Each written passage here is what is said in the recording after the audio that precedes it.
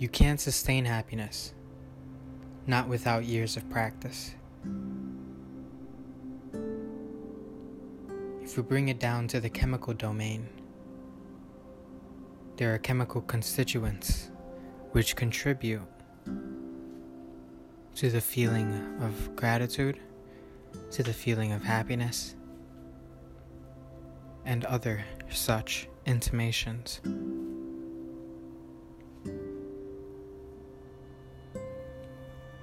It's stupid to think that without practice, we can feel these feelings throughout the day. But we want to. Our bodies addict to such feelings because they think of these feelings as analogous to meaning. The times in our lives when we're happy are the times where we're doing meaningful things. They're the times where our biology is interacting with the environment in such a way that is producing meaningful results.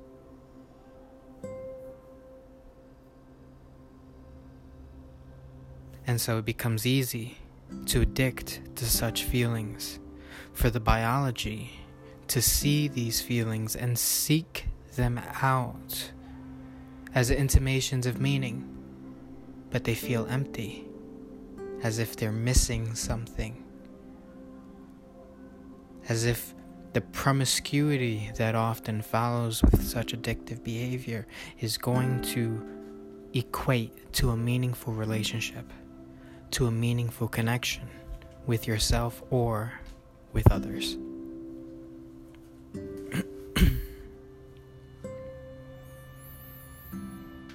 And so if you want the ability to respond to the environment with happiness, with gratitude, with love, then you need to understand its relationship with your body. You need to understand the relationship of your experience. And perhaps, suggestively speaking, intimations of what it means to understand oxytocin, dopamine, and other such neurochemicals in your body. Now, you don't need to understand the science to know the experience, or to understand the experience to cultivate the perspective. If you can cultivate the perspective, if you can alleviate yourself and slip into the domain where things make sense, in the domain of practice, in the domain of cultivating the state, cultivating the state.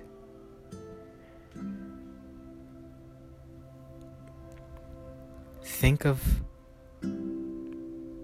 that which you are as a distinction between states and perception. On one hand, you are an organism which is constantly and consistently expanding its awareness. Simultaneously, you're an organism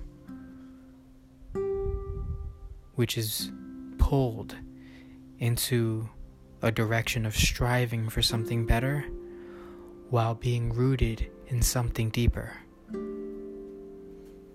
If you understand the second domain of this, then you understand that there are stages of growth. Ken Wilber alludes to this in his work, as well as, I might be disrespectfully mispronouncing his name, but Doshin Roshi is also someone that I think is extremely worth bringing up.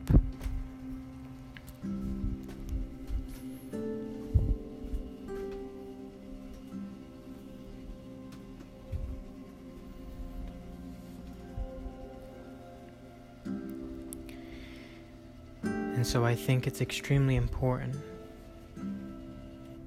Just give me one moment. I'm ignoring a knock at the door for the finish off this podcast.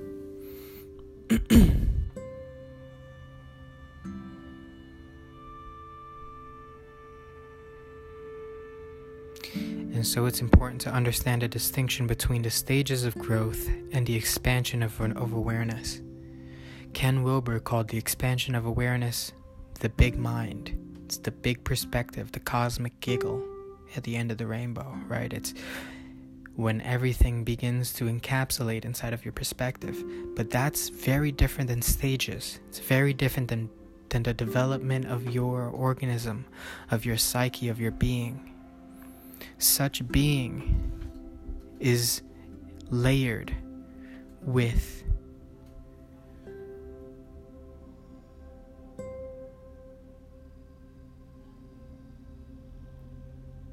states.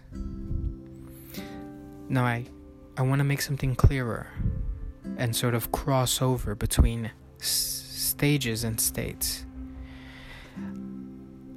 I want to convey to you something that you already know. Practice makes perfect, but it also makes present.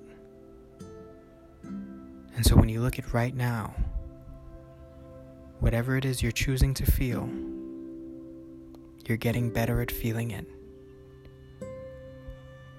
It's becoming easier to reiterate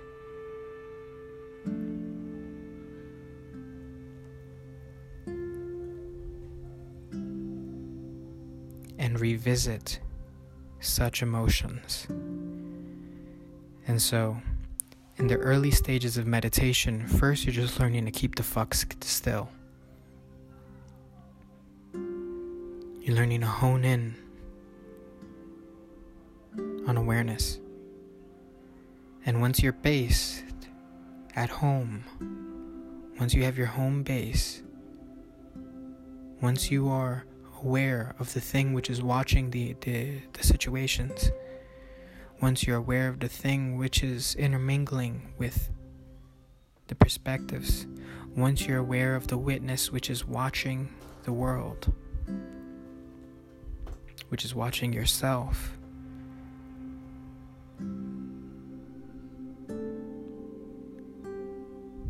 then you become meditative. And that's where the real interest in meditation begins.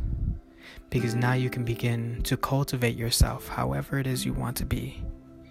Whether it's a happier person, a more willful person, a more aggressive person, a more sexual person, a more forward person. It doesn't matter. That's your artistic endeavor and not mine. What matters is you gain freedom to choose.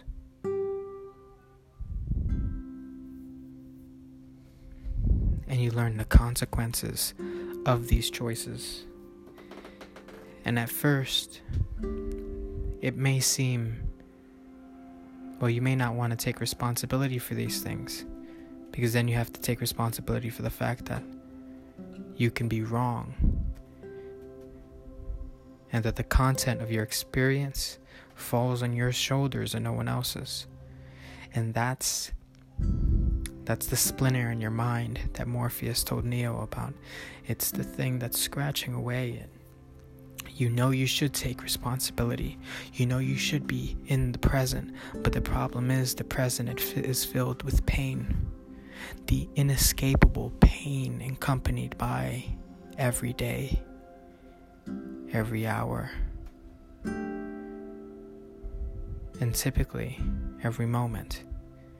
Bones grind, people grow. Change is accompanied with death. The process of life itself, by definition, acts as an opposite to death. The state of time, as we know it, is the process of change. It's the process of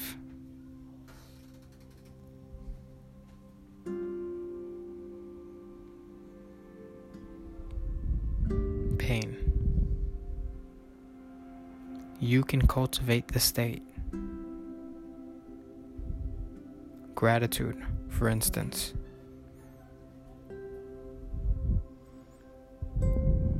You are free to sit in gratitude and to practice that emotion and to see the consequences and the ripple effects of that in your life. See how people treat you differently, how you treat yourself differently, and the intimations of growth you may trigger in others. And that's a really interesting one. I am not sure why, but I had this intimation to express this, and so here it is. Thank you very much for listening. Namaste. And remember, pain is inescapable.